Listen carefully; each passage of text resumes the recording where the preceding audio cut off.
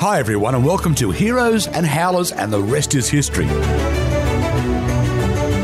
I'm Mikey Robbins. I'm a bit of a history nerd, but my mate Paul Wilson... Hi everybody. Paul's a proper historian, all the way from Oxford. Thanks Mikey. Okay folks, so here's the show. It's about the unsung heroes, the bizarre twists of fate, those weird bits of history that have surreptitiously changed the course of mankind. Yeah, actually, mate, it's also about the cock-ups. Those howlers, the moments of madness, they're sometimes tragic, sometimes comical, that have made the world what it is today.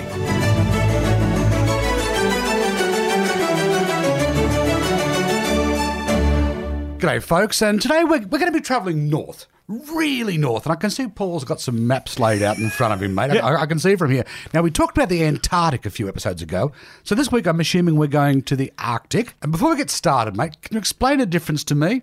What's the Arctic and what's the Arctic Circle? Ah, yes, good point, Mikey. So the Arctic Circle, of course, obviously it's not a real circle. There's no line in the sand, as it were. Or the snow. Or the snow. But it is effectively a straight line, and it marks the line of latitude going right round the top of the globe. It precisely tracks the northernmost point where the centre of the noon sun is visible during the December solstice, and it's the southernmost point where the midnight sun is visible during the June solstice. So the sun is above the horizon for 24 hours continuously, so it's visible at midnight during the summer, and then it's below the horizon for continuous 24 hours. It's not visible at noon during the winter. And so I'm assuming that's true for the Antarctic Circle as well. Yes, the Antarctic Circle is exactly the same, except of course in the south. Now the interesting thing though, Mikey, is that the position of these circles, they're not actually fixed. The Arctic Circle currently runs at 66 degrees, 33 minutes, 48.9 north of the equator. That's its latitude, but the latitude depends on the Earth's axial tilt, and it fluctuates to the margin of almost 2 degrees over a 40,000 year period, and all because of the tidal forces of the moon as it orbits round the Earth. So that's over 40,000 years, so that's not a huge drift, is it, mate? It's not a huge drift, but we are currently drifting northwards, so the Arctic Circle is shrinking, they reckon, at about 14.5 metres per annum.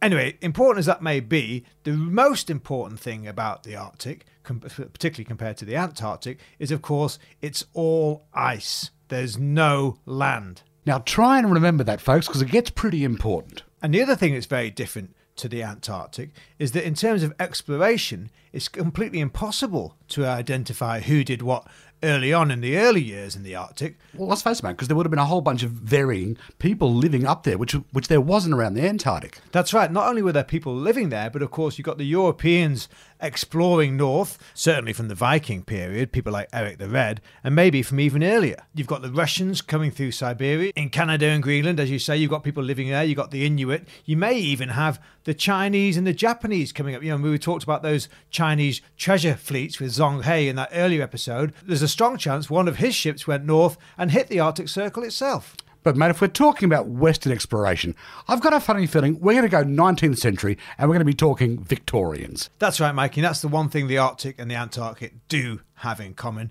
It's really the Victorians when the exploration gets serious. And the first guy I want to touch upon is a name you remember from that previous episode, Sir James Clark Ross. Oh, yeah, I remember him. He was the howler who stitched up Charles Wilkes. Now, before he started doing dastardly deeds down south, he was up in the Arctic Circle with his uncle, Sir John Ross, and the two of them, they had their own expeditions, and then James Ross, the younger one, went on by himself. And to be fair, he actually discovered the magnetic North Pole on his expedition between 1839 and 1843. Okay, Paulie. Magnetic North Pole, geographic North Pole. I know they're two different things. I know that, but mate, how does it actually work? Okay, so the geographic is the exact top of the Earth, if you like, but the magnetic North Pole, that's the point on the planet where your compass, your needle, the little black needle, that's where it's magnetically drawn to.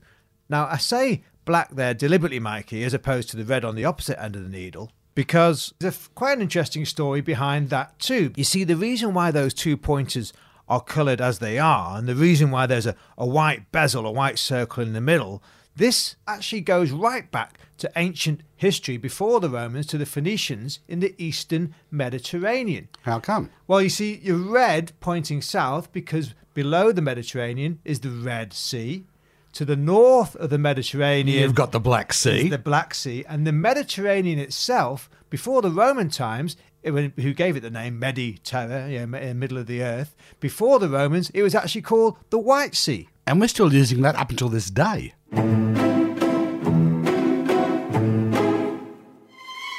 Welcome back, folks, and today we're talking about Arctic exploration. We mentioned some Victorian, some English names, but, mate, I think it's time we got Scandi. That's right. You can't talk about the Arctic and Arctic exploration without talking about the Scandinavians, because, of course, it all started back with the Vikings. But the guy I want to talk about is a guy called Fridtjof Nansen.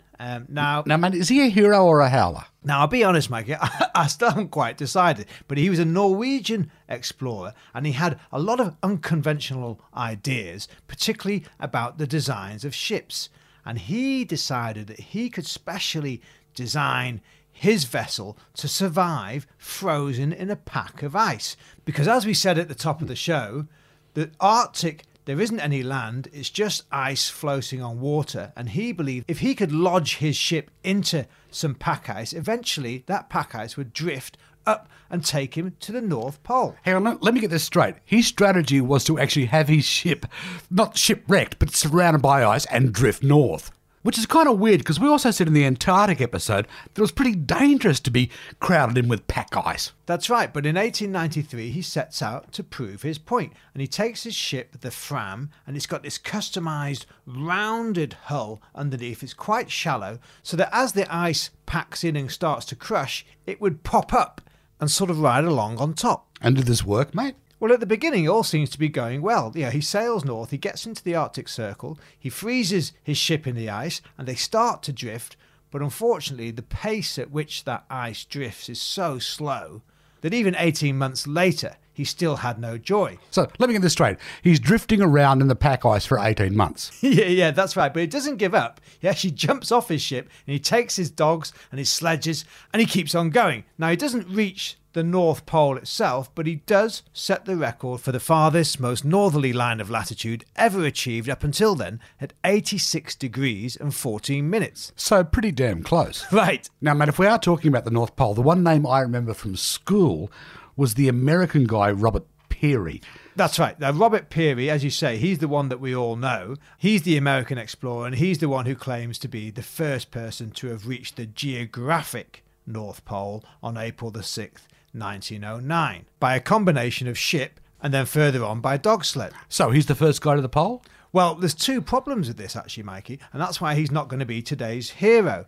One, did he actually reach the North Pole? Because a lot of his colleagues were sceptical, to say the least. And two, because another guy, Frederick Cook, this doctor who'd been on various expeditions previously, some in fact with Peary, he accepts that Peary has completed his accomplishment, made it to the pole, but he counters Peary's claim with an account of his own rival expedition, stating that he had reached the pole a year earlier on the 21st of April, 1908. Okay, so how come I've heard about Peary, but I've never heard about Cook? Well, the problem with Cook is that there were also doubts surrounding his expedition, and these doubts were founded on a bit of previous form. You see, in 1906, this same Cook guy, he claimed to be the first man to ascend Mount McKinley, which is the highest peak, highest mountain on the North American continent, what's now known as Mount Denali in Alaska. But it soon turned out that claim was completely spurious. In fact, there are these notorious photos called the fake peak photos, which supposedly show him at the peak of Mount McKinley, which have all been proved to be just that, fake. And so when it came to his claims about the North Pole and his 1908 expedition, I'm afraid the experts and fellow explorers gave him a very short shrift. And realistically, Mike, it's probably a very good job they did, because the route that he described he took turns out to be very similar to the route that Jules Verne's fictional hero, Captain Hatteras, took in the 1860s novel The Adventures of Captain Hatteras, which is supposedly when the captain himself conquered the Arctic single-handedly using a fictitious route plucked straight out of Jules Verne's imagination. So, mate, if you're going to fake a route to the North Pole, probably not a good idea to take it from one of the most popular novelists of the time. That's right. But I suppose the big problem, Mikey, is that in terms of getting to the geographic North Pole, unlike with the Antarctic, you can't just stick your flag in the ground and say, I've made it. Because, of course, well, there isn't any ground, it's just ice. That's right. No matter where you stick your flag, no matter which piece of ice you stick it into, by the time the next person comes along, that ice floe may have drifted meters, hundreds of meters, perhaps even kilometres away. So you've got Cook on one hand and you've got Perry on the other. How do they decide who was the eventual winner of this? Well, the USA stepped in, as they quite often like to do, and there's a congressional inquiry into whose claim best stood up to the test, and it was Peary who won that, and he's probably right, because as I said, this Cook guy, he was a bit dodgy, he had some past form, and actually, in fact, in the 1920s, he ends up getting jailed for being mixed up in some dodgy get-rich-quick oil schemes. But personally, Mikey, I'm going to put them both down as howlers.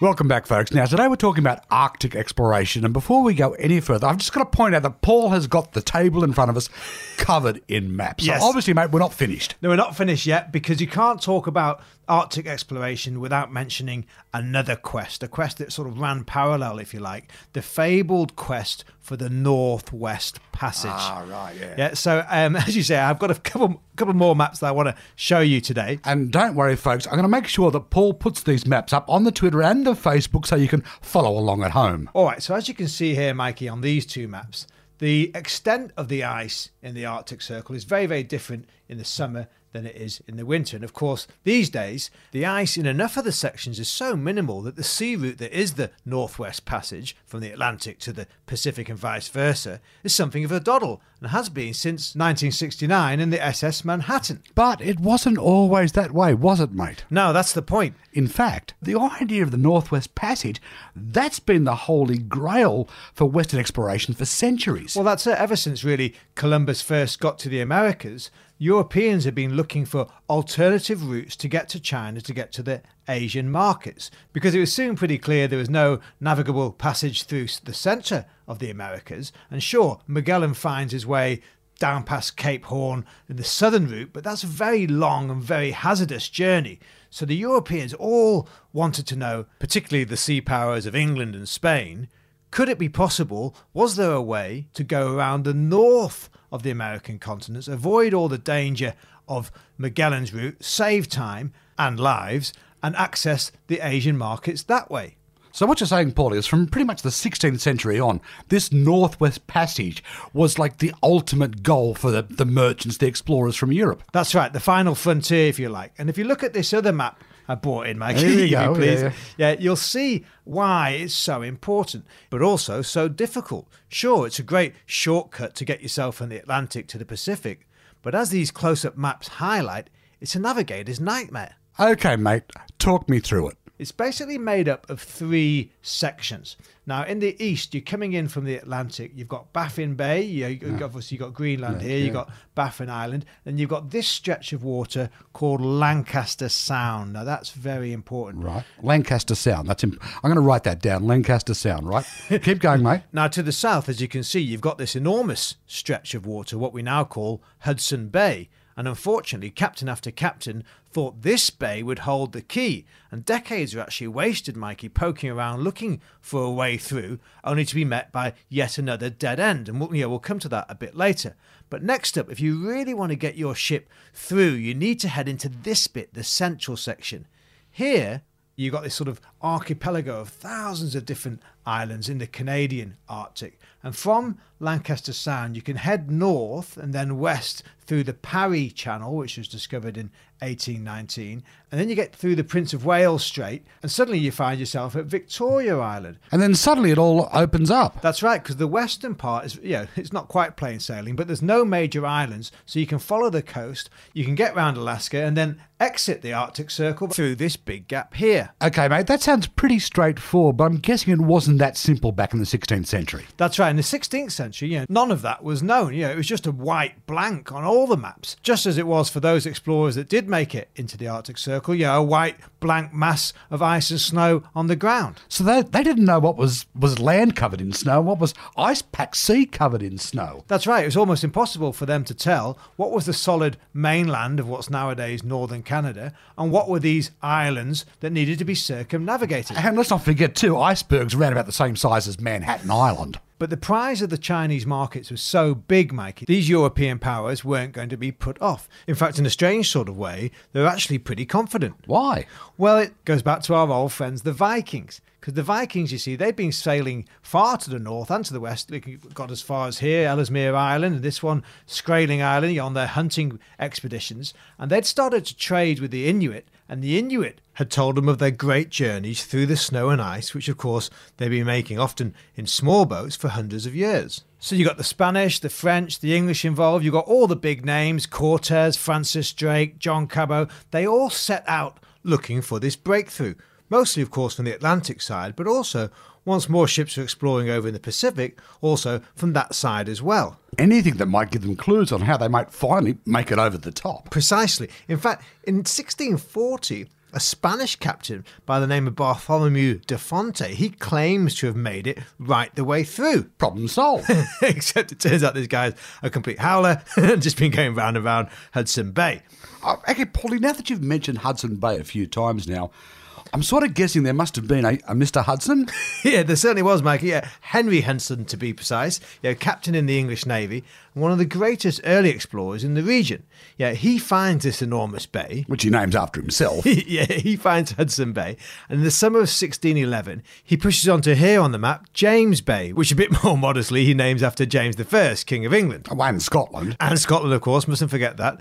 And on board, he has an English and Scottish Navy crew. But the problem is, Mikey, this crew mutinies and sets Hudson and his teenage son John, along with 7 other loyal crewmen, they set them adrift in a small open boat and they are never seen again. That's a bit harsh. Yes, it is a bit harsh, Mikey, and to make up for it, the British Navy send out a series of potential rescue expeditions. The most important of these rescue missions is the one led by Robert Bylot in 1616, along with his sidekick William Baffin, as in Baffin Island. Yeah. Now, they don't find Henry Hudson, unfortunately, but they do find Lancaster Sound, and they manage to go through it to the furthest northern latitude ever recorded, 77 degrees 45 minutes, and that's the record which stood for 236 years, which we mentioned earlier with Fridtjof Nansen breaking. Okay, mate, up until now, we've been talking about people coming in from the Atlantic side, but you mentioned before about people coming in from the Pacific side as well. Very much so, Mikey. And in 1649, there's a guy called Semyon Desnyov. I'm going to say he's a Russian. He was in the Russian Navy, and he's the one who finds the gap between Alaska and Siberia and discovers the access to the Arctic Circle from the Pacific. But hang on, mate, I'm looking at your map here now. That piece of water is called the Bering Strait. Yes, unfortunately for Mr. Desnyov, there's a guy called Vitus Bering who's a Danish Navy officer, but he's actually in Russian service. He's with the Russian Navy, and he pulls rank on his fellow colleague Desnyov, and he gets the crowning glory of naming it after himself, the Bering Strait, which gives us yet another howler. Okay, so that's the Pacific side. But really, most of the headway is coming from the Atlantic, right, Paulie? And I'm guessing by this stage, it's mostly being led by the Brits. That's right, because we're into the 18th century now, Mikey, and this is really where the Brits do take over. In fact, in 1745, there's an Act of Parliament promising 20,000 British pounds as a prize to anyone who can finally put the Northwest Passage to bed. £20,000, like back in those days, that is a lot of money. That's right, and it draws in a whole nother set of big names. In fact, in 1776, Captain James Cook, no less, is dispatched to have a crack, along with his Admiralty sidekicks George Vancouver and William Bligh, who of course you will have heard of. Mutiny on the Bounty all over again. So did any of them crack it? No, Mikey, that's the problem. They fail, and in fact the Brits keep failing all the way through into the 19th century, and that brings us to probably our greatest howler, Sir John Franklin. Sir John Franklin? Hang on, that name vaguely rings a bell. All right, well, Sir John Franklin, he's one of the great Victorian explorers, and in 1845 he set sail from the Atlantic side with confidence sky high. He's sure that he now knows the route he needs to take, but unfortunately in 1846 his ship gets ice-locked near King William Island, which you can see here is about halfway through.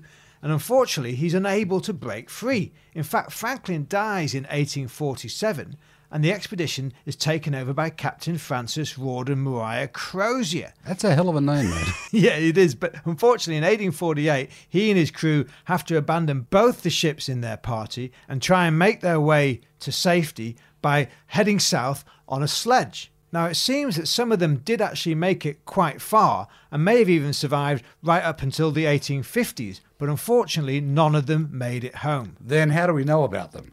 Well, they didn't make it home, but some of the logbooks and notebooks that they took with them have survived. You see, the success of this expedition under Franklin was so important to the British Navy, they couldn't let it rest. So as soon as it was clear that they hadn't made it through, rescue expeditions were sent out to try and recover them in various search parties, the most important of which was led by Commander Robert McClure, and it was him and his crew that found these notebooks at the various sites and pieced it all together. Now, they didn't find Franklin or the ship throughout the 4 years of their expedition from 1850 to 1854. They are the ones to find the missing link to join the two sides of the Northwest Passage. The problem is, though, they're using their ship, the HMS Investigator, but to traverse this crucial middle link, they actually have to disembark and take a sledge. So they don't actually sail the Northwest Passage. That's right. In fact, they turn around once they establish that there is a possible route. And unfortunately, on this return journey, McClure's ship gets trapped by ice and stays trapped for almost 3 years. 3 years trapped in the ice in one of the coldest parts of the world. How did they survive? Well, that's it, Mikey. They actually almost didn't. You see, McClure's been sent out to try and find Franklin, but when he doesn't come home, another guy, Sir Edward Belcher, is sent out to try and find McClure. Unfortunately for old Commander Robert, he succeeds. He pulls him and his crew out of the ice-strapped vessel, half dead and dying of starvation, and returns them all to England successfully by the end of the year. So after all this, at least they now know the Northwest Passage exists. Well, that's it. And typical British imperialism, they ignore the bits about using the sledge. They spin both of the disasters into victory, and they claim that they have the first man to have successfully made the traverse. Except really, he didn't. That's right, but it doesn't stop the Brits. McClure's knighted. In fact, he's even made Rear Admiral. He's toasted as a hero. The £20,000 prize is claimed and shared between him and his crew. But really, yes, he's yet another howler. Okay, Paulie, so up until now, it's pretty much been howlers and misadventures. You've got to have a hero for us somewhere. All right, yeah, well, fortunately, Mikey, there is one real hero in this story. It's a Scotsman by the name of John Ray. Now, he's an employee of the Hudson Bay Company, and he's been exploring the region by land throughout this period. But the difference with him, Mikey, unlike Sir Edward Belcher and his all-singing, all-dancing expeditions, this guy listens to the locals and employs the Inuit techniques. So he only has tiny expeditions, less than 10 people in a party. He uses dog sleighs, he doesn't use vessels. And he makes such a name for himself that the Brits recruit him to help in the rescue effort to find Franklin and McClure. Now, the interesting thing is he doesn't find Franklin or McClure, but what he does find is that from that Lancaster Sound we were talking about at the beginning, he realises that there is actually two ways through, one to the north, which we talked about before, but another to the south, through the Prince Regent Inlet and through a tiny exit, the Bellot Strait, past Somerset Island. And he realises that unlike that route further north, which is almost always going to be bound by ice, as McClure found out, this southern passage in the summer might be ice-free enough to slip a ship through. And sure enough, he's proved right. He doesn't make it himself, but in 1906, the great Norwegian explorer Roald Amundsen, who we talked about in the Antarctic expedition, he does make the first complete passage solely by ship. He takes a shallow-bottom sloop by the name of Gudjora, and he makes the trip all the way from Greenland and the Atlantic right through to Alaska and the Pacific. And of course he does this by using Ray's route. Precisely, and that's why Ray's my hero. All right, folks, so there you go. Any questions, any comments, just drop us a line on all your social media. Same as usual, your Twitter, Facebook, Instagram, whichever you prefer. That's right, and always the same handle, @TheRestIsHist. The Rest is Hist. and you'll find all that in the show notes. And whenever you're listening, don't forget to like, subscribe, comment on whichever platform you happen to use. It's always great to get your feedback. Yeah, keep it all coming. We're having lots of fun out there, lots of extra stories. And maps. There's always more maps. Right, which brings us to next week. Yes, next week. Look, apologies, folks. We flagged that this week it would be our foray into invasive species, when actually, of course, we've been circling the Arctic in search of the North Pole. But don't worry, next week our invasive species are on for young and old. That's right, and as Mikey previously promised, we've even got a bit of the bard thrown in. Gotta love the bard.